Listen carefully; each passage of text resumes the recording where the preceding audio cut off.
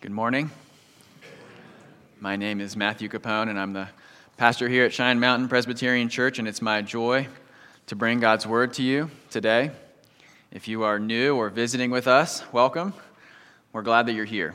And we're glad that you're here not because we are trying to fill seats, but because we are following Jesus together as one community. And as we follow Jesus together, we are convinced that there's no one so good that they don't need God's grace and His forgiveness, and no one so bad that they can't have it. Which means that God has something to say to everyone in His Word, and everyone needs to hear what God has to say. And so that's why we come week after week to look at God's Word, because we believe that God speaks to us, and He speaks to us in ways and in words that we can actually understand. If you've been with us, you know that we are in the book of Psalms, and we're going to be in the book of Psalms for just a few more weeks before we start 1 Peter in September. And as I've told you many times, the Psalms are the prayer book and the hymn book of God's people in the Old Testament. And so it's hard to summarize them, just like it would be hard to summarize any hymn book. If you look at any book full of songs, especially songs that are hymns that are in the church, they're going to touch on all kinds of topics. If you look in the back of most hymnals, you might even find an index by topic. And so there's not one thing that we could say, but many things that we can say about the Psalms. And so I've given you a lot of different categories and ways. And one way the Psalms help us, and that we use them, is the Psalms they're poems, and they're poems that talk about emotions. The Psalms are a part of the Bible that more than some other parts of the Bible address directly our hearts. They direct how we feel, our affections, what we love, how we love. And so we're going to look this week, and probably a few more before we're over with the Psalms, about a psalm that talks directly about what it is that goes on and happens inside of our hearts day by day. The Psalms help us address and diagnose the struggles of our hearts as we walk through life thinking about various things, worrying about various things, having fears and anxieties and ambitions. And if you sort of are aware of the water that we swim in right now as a culture and as a people, we are in what some people refer to as an anxious age. We are at a time when anxiety is at an all-time high, it feels like. And we worry and fret more than other generations have, even as we have increasing wealth and comfort. We face fears about the world in this year and last year more than we have in other years in this country of other decades. And the reality is, as we look at our hearts reveal our hope. Our ambitions and our fears and our anxieties and our worries and our dreams about the future all reveal what it is that we hope in. And if you're anything like me, you have the temptation at times to maybe be frantic or panic in the face of life's challenges. And yet Jesus at the same time tells us in John 14, he says, "My peace I leave with you, my peace I give to you. Not as the world gives do I give to you. Let not your hearts be troubled, neither let them be afraid." And so as we come to this psalm highlights the temptation that we are tempted to put our hopes in all sorts of things. And the psalmist instead tells us in the last verse 3, to put our hope in the Lord. And so we're going to see in Psalm 131 that because God cares for us, we can rest in Him. Because God cares for us, we can rest in Him. And with that, I'm going to read Psalm 131. You can follow along in your worship guide or in your Bible or your phone. And as we come to this psalm, remember that this is God's Word. And God tells us that His Word is a lamp to our feet and a light to our path. In other words, God has not left us to stumble alone in the dark, but instead He's given us His Word to show us the way to go. And so it's for that reason that we're going to read now, starting at verse 1. "O Lord, my heart is not lifted up. My eyes are not raised too high. I do not occupy myself with things too great and too marvelous for me. But I have calmed and quieted my soul. Like a weaned child with its mother, like a weaned child is my soul within me. O Israel, hope in the Lord from this time forth and forevermore." I invite you to pray with me as we come to this portion of God's Word. Father in heaven, we thank you that our hope is in you, that it's not in ourselves and what we can accomplish. It's not in our families and what they've done. It's not in our abilities and our skills. It's not in our bank accounts. It's not in our friends and our social circles. It's not in our reputation or our social media accounts. But our hope is in you from this time forth and forevermore. We ask that you would send your Spirit now to help us as we look at this psalm, and that we would grow in our hope and trust in you. We ask these things not because we have earned them, but because Jesus has earned them for us, and so we ask them in his name. Amen. Now, there's lots of things as we've looked at the Psalms over the last couple months that I've mentioned as aspects and ways of thinking about it, and there's one thing I haven't told you about, and it is the anti-psalm. And the anti-psalm is not something that shows up in the Psalms, but it's something that sometimes people will do, people who study the Bible, to help us understand the Psalms. They'll write an anti-psalm, and an anti-psalm is simply the opposite of whatever a psalm says. So you'll have someone who studies and meditates a psalm, and they'll think, what would the exact opposite be of this psalm, so I can highlight what this psalm is doing. And Psalm 131 has gotten a lot of attention from various people because of its, not just its brevity, it's short, so it's a helpful psalm for us to memorize and remember, but also because what it teaches us about God and our relationship with him. And so there's at least one anti-psalm, and I'm going to read it to you now. This is written by a pastor named David Pallison, and he's written this opposite of Psalm 131, and it goes like this. Self, my heart is proud. I'm absorbed in myself, and my eyes are haughty. I look down on other people, and I chase after things too great and too difficult for me. That's verse 1. Verse 2 of the anti-psalm. So, of course, I'm noisy and restless inside. It comes naturally to me, like a hungry infant fussing on his mother's lap. Like a hungry infant, I am restless with my demands and my worries. Verse 3. I scatter my hopes on anything and everybody all the time.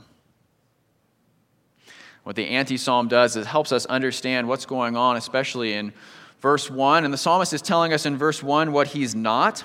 And by telling us what he's not, he's probably telling us what he has been in the past.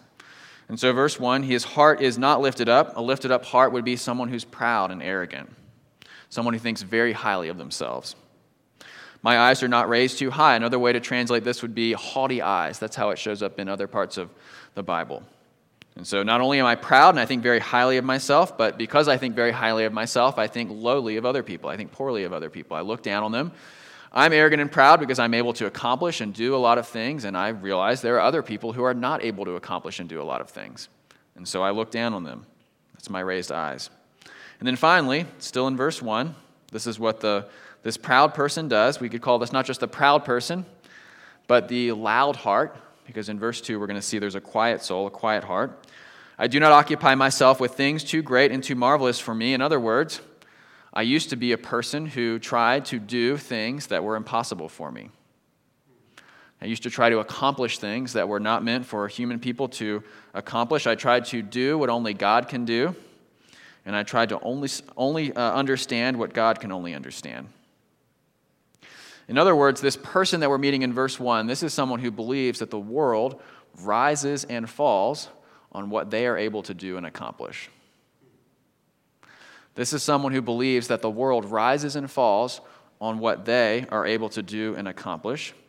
That causes their heart to be filled with pride, and it causes them to look down on other people. And even more than that, it causes them to think they can do what they can't do. It causes them to try to do things that are impossible for them. And you might be wondering, well, it doesn't sound too bad. There's certainly lots of things that we can do, right? Some of you think, well, I do have lots of capacities. There's lots of capabilities that I have. I wouldn't have made it to this point in life if I didn't. And yet the problem with this person is that they are the opposite of verse 2. And so we find out not only that they're proud and they look down on other people, but they don't have what the psalmist has in verse 2. They don't have a quiet heart. Now, it might seem odd to think of someone who's proud as having a loud and busy heart. And that's exactly what the psalm is telling us. People who are proud are walking through this world not filled with peace, But instead, they're filled with noise and ambition and irritability and anger and resentment. They're filled with disappointment as they're not able to fulfill and achieve and accomplish everything that they believe that they can. The other side of this is that there are people who don't think they're proud, but they are. There's a sense in which if we are fretful and anxious constantly, that we're proud. Because if we're fretful and we're anxious constantly, it means that we believe that everything is up to us. And if everything is up to us, we must be a very powerful person. And so whether we feel proud or not, verse 1 is telling us that when we believe that the world rises and falls on us and what we can do, that is when we live in a world filled with anxiety and fear. That's the world that causes us not to have peace and rest and quiet in our hearts and our lives. But it's the kind of thought that fills us with pride and anxiety. It fills us with minds that can't be still, with hearts that aren't able to fall asleep. That's the problem that the psalmist sees here. That's the one that he's bringing to God. We get another picture of it too in verse 2 because we find out the opposite. He tells us he has calmed and quieted his soul, and he's quieted his soul specifically like a weaned child. Now I'm going to make a confession this morning that may surprise many of you. It is true that I have never weaned a child. I want you to think about that for a second. But I am told that if a child is not weaned, and sometimes I experience this, not as a weaner, but as someone just in the world, there's a strange urgency that unweaned children have. In fact, sometimes if there's a child who's not weaned and they don't have the food that they want, they communicate in such a way that it sounds like the world is about to end. And that they are actually going to die if they do not get what they want right now. Some of you are parents who have experienced this. Some of you are parents who will experience this. Some of you are parents who are experiencing this. This is a child who is frantic, panics easily. They want anything to solve their problem as quickly as possible. Some of you have had the experience, perhaps you've picked up a child that's not yours, and that child has started trying to nurse you. Because it's thinking, anywhere and anything that I can do as fast as possible, I need to have this need met right away. There's no ability to wait. These children are fixated on a solution, on one solution. It's their solution. There's only one way to solve this problem. They only know one way, and they're the ones who are going to have to make it happen. There's this knee-jerk reaction that comes from the unweaned child. Their need has to be met immediately, and so they're upset, they're hungry, they're frantic. There's no ability to be still and rest and be quiet. And so that's what happens if we have a verse 1 kind of heart. If we have the loud heart, the psalmist is telling us that we are like unweaned children. We're constantly frantic and worried and scared, looking around, needing our needs to be met immediately, believing we're the ones who know the solution and that we have to find it. And if it doesn't come right now, then we are actually going to die. That is the belief of the Psalm 1 heart. That's the anxious heart, the fearful heart, the proud heart, the heart that doesn't have hope in the Lord. And so the first question that Psalm 131 puts to us, the verse 1 question, and by the way, this psalm has 3 points and 3 verses. It's very convenient that it works out that way. Where's your heart loud with fear and anxiety and control and pride? Where is your heart loud? Where does your heart believe that you are actually going to die if your need is not met right now? And where does your heart, even more than that, believe you are the only one that can meet that need? That you have to squirm and reach and grasp for everything that you could have and get? Where do you struggle to trust God? Where do you struggle to have contentment? To know, like a weaned child, that you may not have what you want right now, but that God is going to provide, that He hasn't left you alone. And then where are you trying to be God? Where are you trying to fix and solve and control things that God did not mean for you to fix and control and solve? That's the proud heart and the arrogant heart that we see in verse 1. It's the heart that is loud. And so the psalmist doesn't just leave us, thankfully, with the loud heart, but he gives us the quiet soul here in verse 2. He tells us that he has calmed and quieted his soul like a weaned child with its mother. Like a weaned child is my soul within me. So I've told you about the unweaned child. Now we have the weaned child. The weaned child is not frantic. The weaned child doesn't panic. The weaned child, we find out here, is able to be still with its mother. The weaned child has trust. The weaned child knows that she is not going to die if she's not fed right now. If the weaned child is hungry and upset, the weaned child can pull herself together because she knows that her needs will eventually be met. She knows that her mother loves her and cares for her and will provide for her what she needs when she needs it. The weaned child is more mature. She knows that the world is bigger than being comforted and fed. And so the weaned child doesn't need to grasp, constantly squirming, trying to find the next source of food, trying to do for itself what it can't. And so as Christians, as people who have hope in God, as we struggle with fear and anxiety and control and ambition and failure and greed, our goal, our hope is to be like weaned children. This psalm has its own illustration. We want to have calm and quiet souls, not frantic souls. The psalmist before, verse 1, there was only one source, him and his abilities. Whatever he could do. Whether that made him proud and arrogant or anxious and afraid, there was only one way for him to be provided for. After, there's the mature Christian here. He's moved to a calmness, a quiet from knowing that God is in control. That he can trust. He knows that he's going to be fed when he needs to be fed. So verse 2 gives us a picture here. Gives us a picture of what it looks like when we trust God.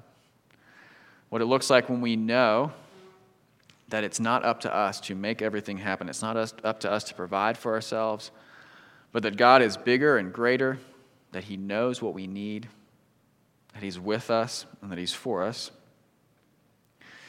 But verse 2 does not just give us a picture, it also gives us a process.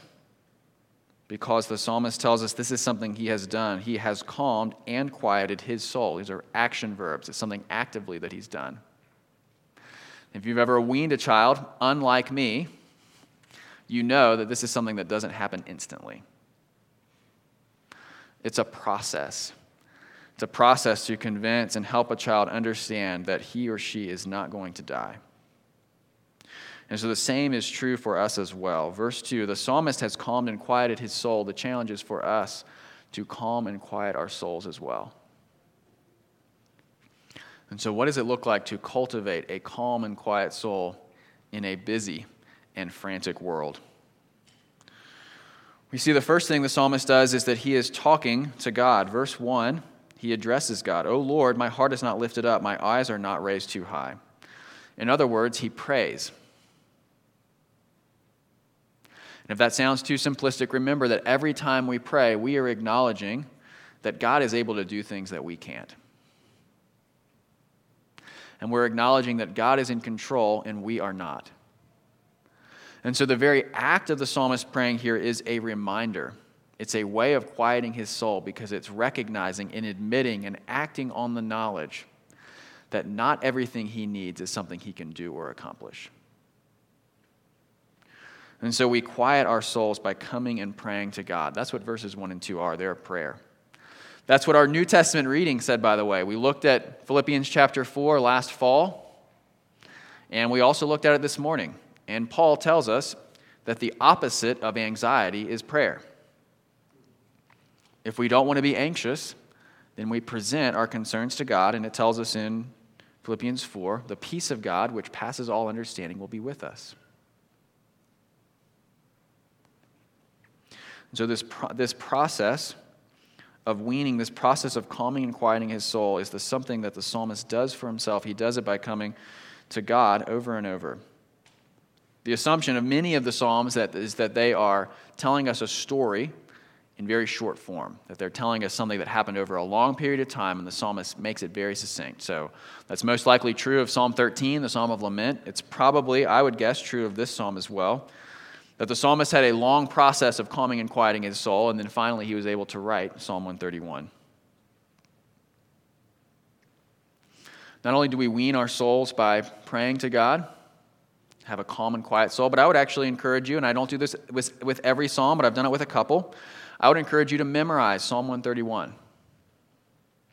It's very short. It's only 3 verses.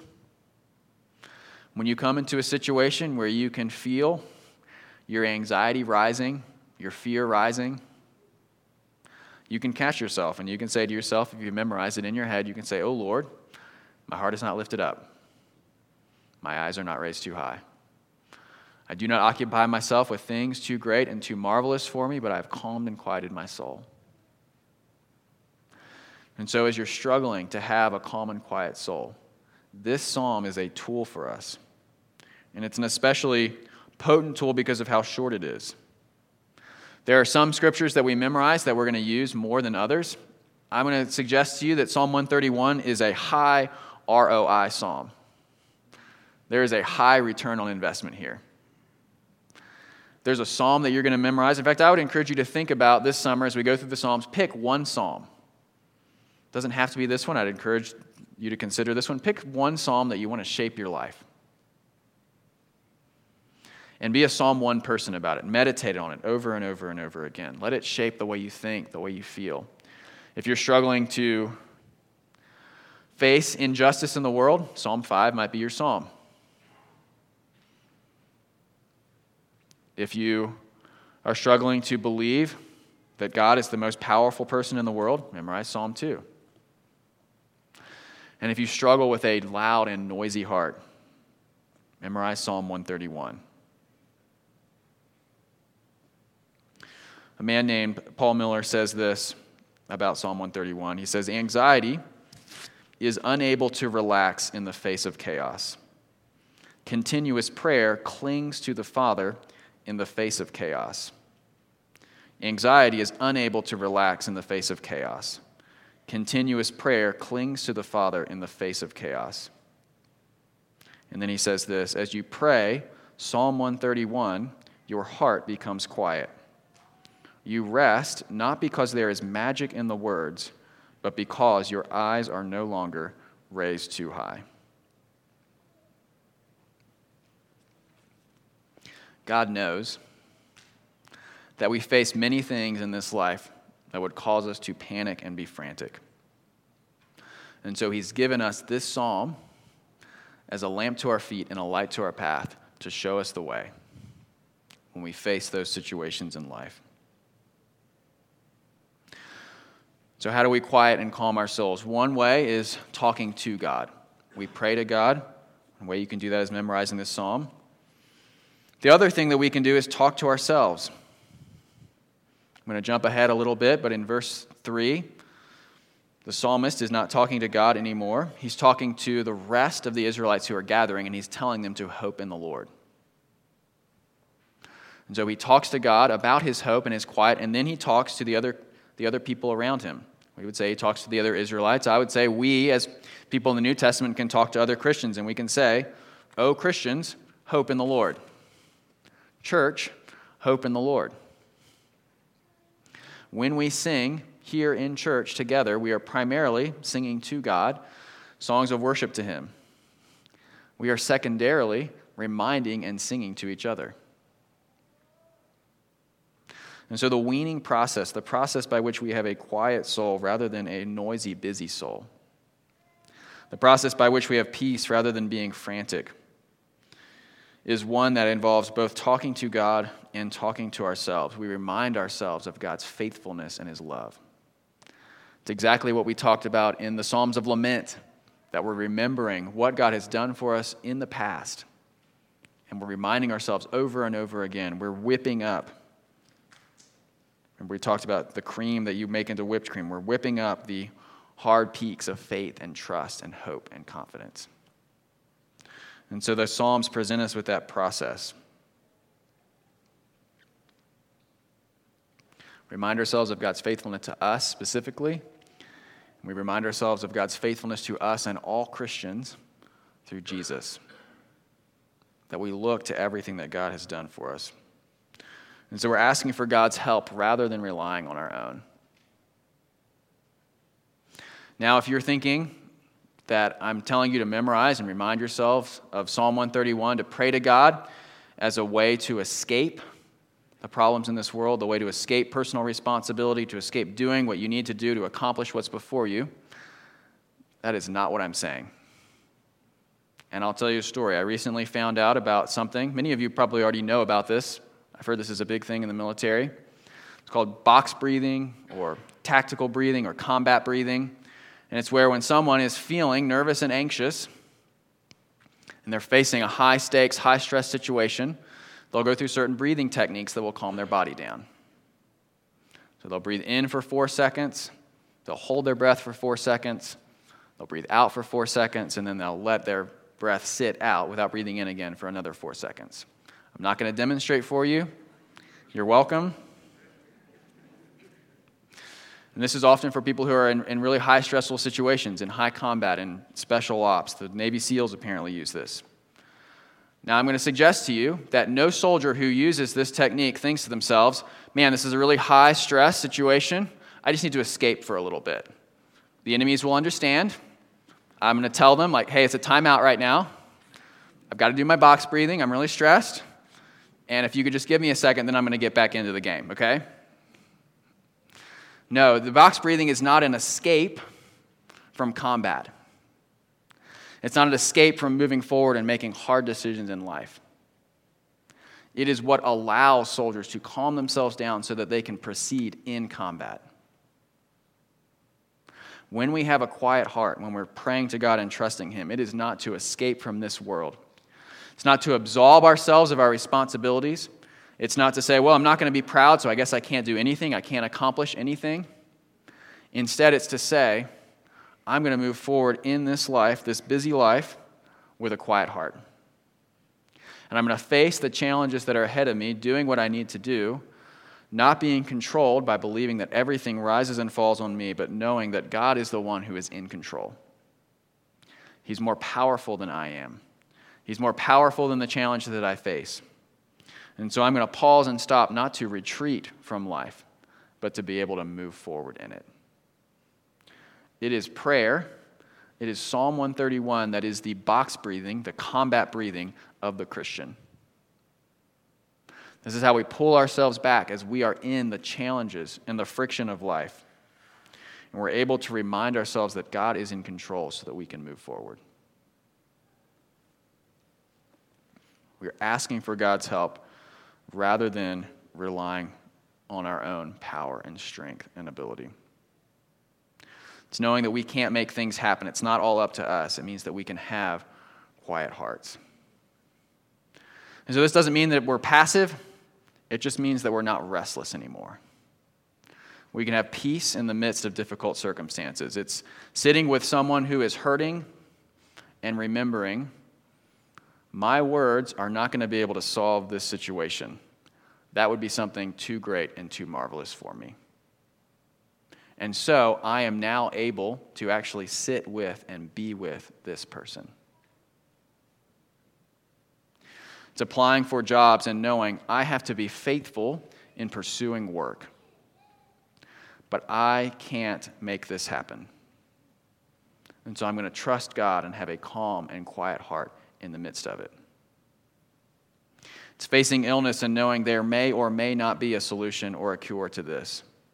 But I can't heal myself.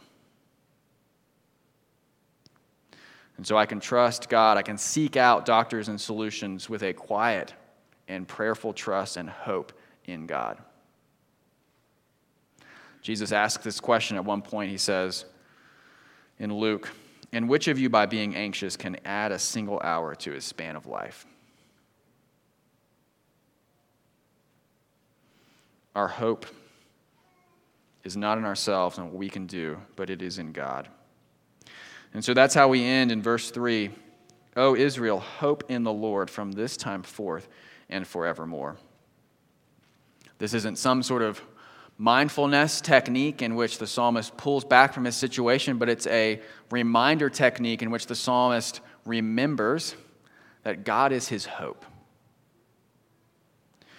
Now, hope can sometimes be something of a pie-in-the-sky word.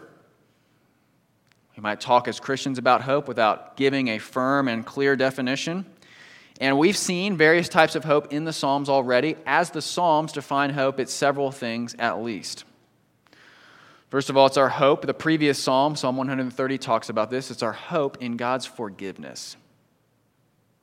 As Christians, part of our hope is that God is going to forgive us of our sins because of Jesus' death for us, that Jesus has taken the penalty for our sins. And so we can hope in forgiveness. But we're not just hoping in the forgiveness of our sins. The Psalms also talk about God's steadfast love. That's also our hope. Not that just that God has forgiven us, but that he's also adopted us. We are Jesus' brothers and sisters because of what he's done. And so God's never stopping, never giving up, unbreaking, and always and forever love is with us. It's something that we can rest in and hope in and trust in.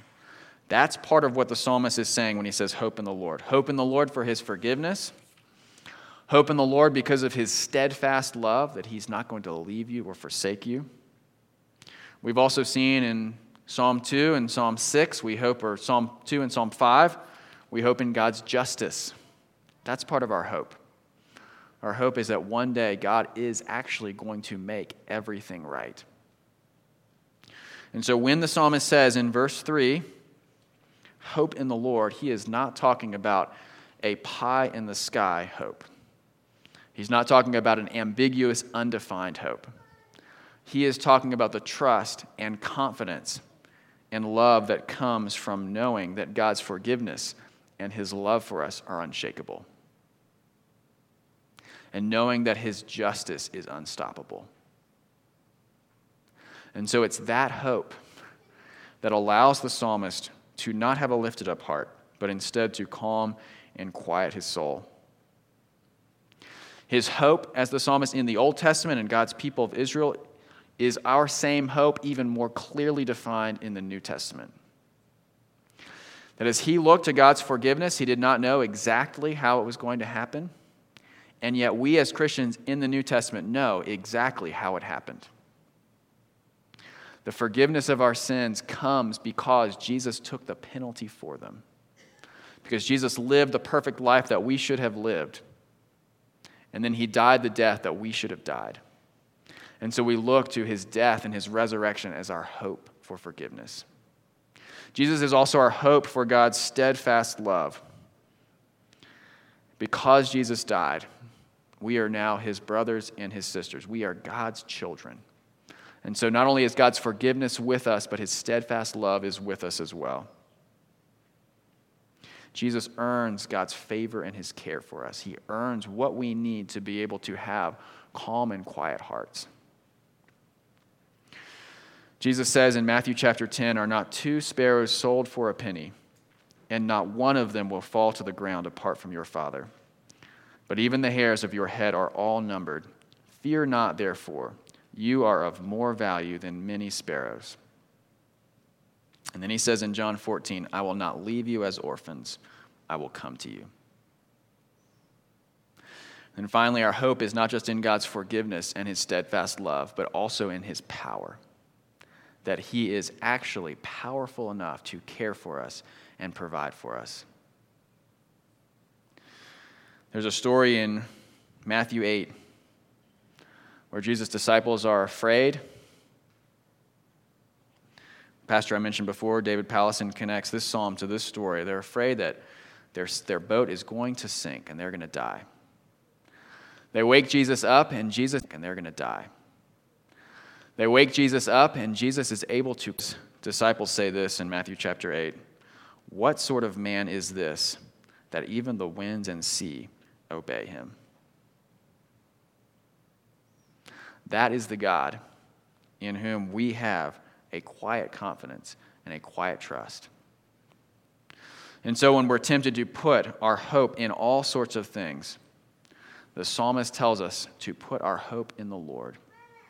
We put our hope in him because he cares for us and he loves us, he provides for us, and because he is the powerful king who's able to do what he promises. And so I invite you to join me as we pray to that king right now. Father in heaven, we thank you that even the storms and the seas obey you. We're tempted to believe that it's our job to calm the seas and the storms, and yet you remind us that that's only pride and arrogance. And so we ask that you'd help us, that you'd build a calm and quiet trust in you as we face the challenges of this world. And we thank you that we can have that trust and that confidence, not as the pie-in-the-sky confidence, but a true and steady hope. And it's true and steady because we look to our hope and we look to Jesus as the one who provides it. And we trust in the truth and the steadiness of his life and his death and his resurrection that pays the penalty for our sins and brings us in as part of your family, the family that you care and provide for and will bring justice for fully and finally. And so we ask these things not because we have earned them, not because we're capable of achieving them, not because we're better than other people, but we ask them because Jesus has earned them for us, and so we ask them in his name. Amen.